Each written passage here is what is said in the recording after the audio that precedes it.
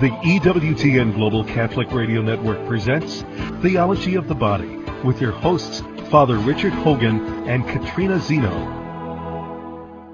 Hello, welcome back to the series on the Theology of the Body of John Paul II on EWTN. My name is Father Richard Hogan. I'm a priest of the Archdiocese of St. Paul in Minneapolis in Minnesota, and with the permission of our Archbishop there, I work full-time with a national apostolate called Natural Family Planning Outreach. I'm Katrina Zeno, co-foundress of Women of the Third Millennium. And we want to talk about the fifth cycle of John Paul II's Theology of the Body, actually the concluding part of it.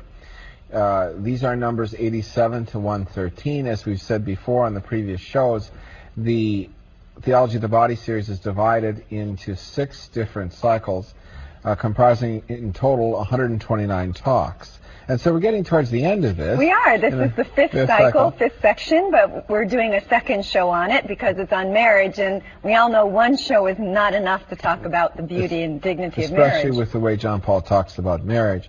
And in the first part of this fifth cycle, he talks about marriage in the terms of its continuity of revelation, from the Garden of Eden through Christ in the Church, and then to marriage, and using especially St. Paul's remarks about marriage in Ephesians 5. And that was what we did in the last show. Then he goes on and talks about marriage as a sacrament, capital S. Right, capital S, because in the last show we talked about marriage as a sacrament with a small s, meaning the fact that God reveals what's invisible through the visible. And we saw how marriage at the beginning was God's beginning revelation of how to love as he loves. Right. And then Christ's love for the Church. And now, of course, John Paul II, to complete this study of marriage, needs to talk about the sacrament. And a sacrament is an outward sign instituted by Christ to give grace in which we meet the Lord. So it's really 4 elements. A sign established by the Lord through which we meet him, and in that meeting he gives us his divine life or grace. And in order to talk about the sacrament of marriage, we have to talk about those 4 elements. You know, I think we can never talk about sacraments enough. I know for me it's kind of like... Oh, in other words... Well, I'll bring out my old one, my slinky here. I haven't brought that out for a long time. But, you know, the Church, our faith, is similar to how John Paul II writes, in the sense of in our faith we always have to keep coming back to things. You know, we've all learned about sacraments over the course of our life, you know, when we prepared for our first communion and then penance, but I think we always need to come back and revisit what they are and what they mean. And the fact that a sacrament is a visible sign of an invisible reality that conveys grace. If we might, maybe it'd be helpful, we have the nice water fountain here. We could just take baptism, for instance, as an example right, of the visible sign. So the visible sign is water, right? Water plus the words. Plus the words. I baptize you in the name of the Father and the Son and the Holy Spirit. If you try to do it with car oil, motor oil, it doesn't work. No, we're baptized in the name of Buddha. Or if you just say in the name of the Father or in the name of God, it doesn't work either. So you have to have both the physical element, the water and baptism, plus the words which give meaning to the use of the water over the child's head, right, or the adult's head. Sorry, but then that's what we can see. But the marvelous thing about a sacrament is there's something going on that we can't see. That's right. It is a sign of an invisible reality, but it's an efficacious sign. That's a big, long word. It means that it actually accomplishes what it is a sign of. So the water in baptism is a sign of life, and it's also a sign of cleansing. And it cleanses the soul, and it gives the divine life or grace for the first time to the newly baptized person. Right, so the Holy Spirit comes and dwells within the newly baptized. Yes, the grace life, right. Right, the grace life, and makes that person a son or a daughter of the Father. So baptism, actually, there are multi-dimensions going on, aren't there? Because we're being washed of sin, and then the divine life comes to dwell within us and makes us a child of God. Yeah, the sin is removed, we're made a child of God, and we have the promise of future glory. All of this accomplished through the gift of the Holy Spirit, and with the Holy Spirit comes this grace life. And of course the Lord instituted the sacrament of baptism when he himself was baptized, and also in his final testament just before he ascended into heaven, where he told the apostles that they were to go and baptize everyone in the whole world. Well, I do have one other thing in my little bag. let's go ahead and talk about marriage as a sacrament. This is often a symbol that's used for marriage because it has the rings in it and the cross as a sign that the couple is married in Christ. It's not just a civil union. It's not just standing for a judge, before a judge. We really believe that in marriage, like in baptism, something significant happens, something permanent happens because it's a sacrament. We should speak, though, just briefly about what is called a natural or civil union. If a baptized person marries, say a Catholic, marries a non-baptized person, say a Buddhist or a Muslim, or someone in our own civilization who was never churched, was never baptized, then it's not a sacrament, because it takes two baptized persons to create a sacrament. Nevertheless, civil unions, marriages between a baptized person and a non-baptized person, are certainly recognized by the Church and blessed by the Church. They're still married. It's not a matter that they're not married. It's that just they're not married as a sacramental union. It's a natural union the way Adam and Eve were married in the Garden of Eden. But for most Catholics, for most baptized people, which is to say most of the U.S. civilization and the Western civilization in general, two baptized persons marry, and they confect, we say, a sacrament. They confer the sacrament of marriage on one another. That's something people do not know. The usual minister of baptism is a priest or deacon. Can be a bishop too, but a priest or deacon. But the ministers of the sacrament of marriage are the husband and wife who give the sacrament to each other. Right. The priest is just there to say, yes, you did it right, priest or deacon. Right, he's the witness. I know most people think if you ask them, they say that the priest actually married them, but that's not true. The husband and wife, the bride and groom, they marry each other. Right. The priest sometimes says, well, I married them, or I married her. That's after a while, after a few years of ordination, you don't usually say that anymore. You say, I witnessed their marriage, because it's a better way of saying it. So so let's talk about if marriage is a sacrament. That means it must have it's a visible sign, and there's an invisible reality. Now, my impression is that lots of people think, especially with that, right, that they can think that the rings are the visible sign, such as the water in baptism. Right, but that's really not the case, is it? No, they always make that mistake when you ask brides and grooms, or even people who have been married a number of years, what is the visible sign of the sacrament of marriage or the sacrament of matrimony? The answer is the rings, but the rings are not necessary. Right. People can get married without rings. It's not customary, it's not cultural, but they certainly can be married without rings, because the visible sign of the sacrament of matrimony is the two bodies of a man and a woman, the two persons infleshed. A man and a woman. Because this is a sacrament between two persons, not between two rings. Right, two persons, but two persons of two different genders, the masculine and feminine, which is the problem with so-called homosexual marriages. It would be similar to trying to celebrate Mass with chocolate chip cookies or something. You need a host, you need bread. So with marriage, you need a man and a woman. That's the visible sign, such as the water in baptism, or the bread and wine in the Holy Eucharist, or the oil in confirmation. Then, of course, you also have the words. Right. Every sacrament has some stuff, some matter. What we've been talking about in baptism, the water, or the bread and wine in the Eucharist. The two people infleshed, a man and a woman in marriage. But you also have the words, such as I baptize you, or this is my body in the Eucharist, or be sealed with the gift of the Holy Spirit in confirmation. Those words are important, aren't they? Because they really convey a reality. I mean, you can't just use any words. They give a meaning, yes. You cannot use just any words. For example, celebrating Mass, I couldn't say, this might become the body of Christ, or it will be in 10 minutes the blood of the Lord. You have to say precisely what's written there. This is my body, this is the cup of my blood. And similarly in baptism. And the vows of the couple, of the bride and the groom, they are the words that give meaning to the visible sign, the visible aspect of the sign, the man and the woman in flesh there before the altar, before the deacon or priest or even bishop. And so the two together constitute the outward sign of the sacrament. Right, and the invisible reality that's happening is what we heard from St. Paul earlier, the fact that the two become one body. We can't see that, one body, right. But in God's order in His design, from that moment on, the husband and wife are no longer two separate entities. Right. There's a way in which now they are a new, there's a new union between them, and that's why the church has always said that it has no authority to break that union, because God has united man and wife in marriage, and that's the invisible reality that we can't see in marriage. Right. By grace, they become Christ for one another. It's as though Christ takes his penknife and writes her name on his soul and his name on her soul. So they are one in the Lord. And of course, the Lord instituted this sacrament at Cana when he made the water wine. You know how much wine he actually made at Cana? No, I have no idea. It was something like 40 gallons. They were having a big party. But he instituted the sacrament there, and also with all of his instructions on marriage that we've been talking about in the first 3 cycles.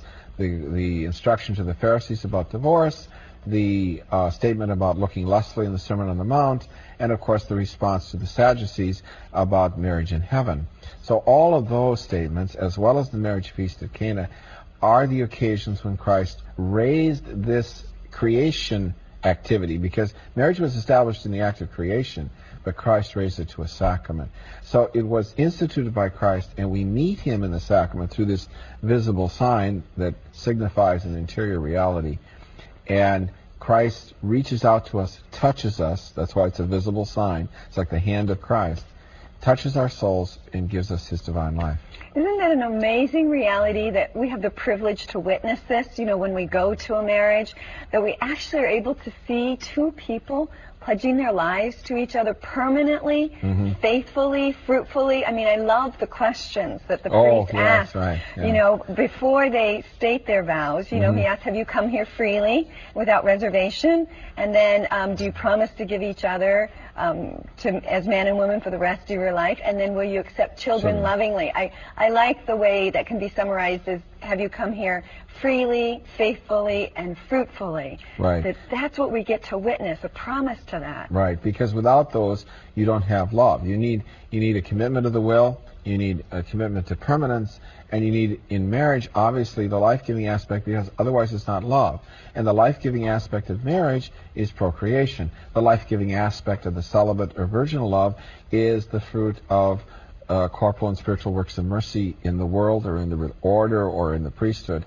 But in marriage, because of the nature of the gift and the bodily gift, it's procreative, and so couples need to affirm that and agree to that when they say their vows to one another. Join us after the break for further discussion on this very interesting question of marriage as a sacrament.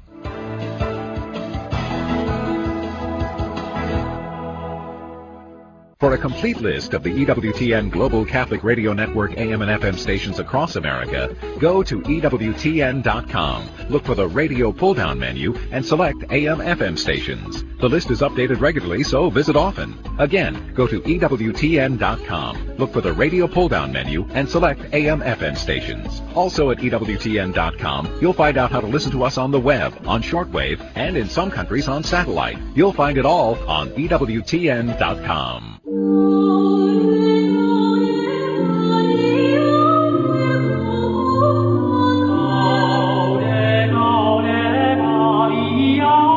I believe in God the Father Almighty, creator of heaven and earth. I believe in Jesus Christ, his only Son, our Lord.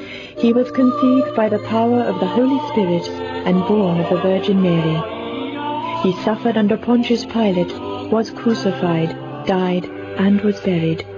He descended to the dead. On the 3rd day he rose again. He ascended into heaven and is seated at the right hand of the Father. He will come again to judge the living and the dead. I believe in the Holy Spirit, the Holy Catholic Church, the communion of saints, the forgiveness of sins, the resurrection of the body, and life everlasting. Amen. We now return to Theology of the Body on EWTN Radio. Welcome back to this interesting discussion Katrina and I are having about marriage as a sacrament, commenting on the Theology of the Body of Pope John Paul II, the 5th cycle, numbers 100 or so to 113, where he discusses this great institution of the Lord of marriage as a sacrament, raising what God had established in the act of creation, the only sacrament that in a certain sense pre-existed Christ, in the sense that God had established it in the act of creation, and then the Lord raised it to the level of a sacrament. We were talking before the break about the three questions the priest asked the bride and groom before they exchanged their vows. And have they come to the church freely and without reservation? Will they give themselves permanently until death do them part, so to speak? That isn't the exact words. And finally, would they accept children lovingly from God? Now, this whole question of the life-giving aspect of marriage is not a question of you must have children. It's a question of accepting children if God were to bless the marriage with children. It's a question of not doing anything contrary to the possibility of giving life. As I'm sure everyone knows, the Church has the custom of witnessing marriages of people who obviously are not going to be able to have children. For example, older people, and also people who are infertile, and they might know that, by natural means, that is to say, by some problem in their own physical makeup. And this is not a question of denigrating marriages where there aren't any children by the fact that it's not possible for the couple to have children. Right, so it's not that, well, we're not saying that if you're not able to have children, you can't enter into a marriage validly. What we're saying is that it would never be in God's design to interfere with preventing procreation from happening. And so certainly a couple who's not able to have children, they absolutely express authentic love to each other. Exactly, and the life-giving aspect of their marriage is a little different than, say, those couples who do have children, because they give life in a host of other ways to the neighborhood, taking care of charitable works and so forth and so on. There's 1,000 different ways, or more than that even, and one cannot even begin to try to list it. Right. So we're not, as you're saying, we're not saying that those marriages that are not fruitful in the sense of having the gift of physical life, they're fruitful in a host of other ways. And so it's a question of intent here. That's what those questions are really about. Do you intend to accept children if God were to bless you with children? And the priest has the option of leaving that question out, especially in the case of older people, say a widow and widower who decide that they wish to marry. We don't usually ask that question because it would be kind of nonsensical in a human sort of way. Mm-hmm. Now, we still have the aspect of the fact we talked about marriage as a sacrament with a capital S, is a visible sign of an invisible reality that conveys grace. Let's talk a little more about that aspect of conveying grace. That is an amazing, once again, awesome privilege that a husband and wife actually become a means and a channel of grace for each other. This is also something that's not recognized very much, as you well know. People say to couples sometimes, well, why did you get married? Well, I loved her, I loved him. We wanted to spend the rest of our lives together. We could help each other. It was convenient. He was convenient, so forth and so on. She was so sweet, he was so helpful, or whatever.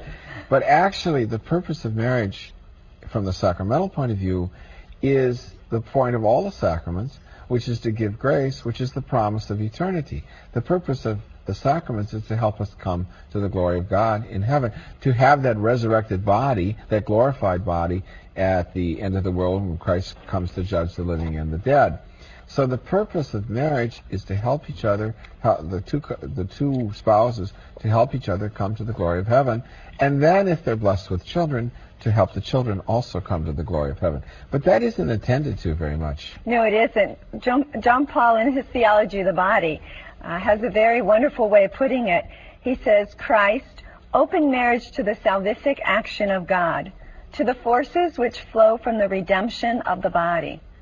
These help to overcome the consequences of sin and to constitute the unity of man and woman according to the eternal plan of the Creator. What John Paul II is saying is that marriage is salvific. I don't know if I hear that said very often, the fact that really the purpose of marriage is to save you. Save you in the sense of bringing you to heaven. That's right, in the sense of bringing you to heaven, of making you holy.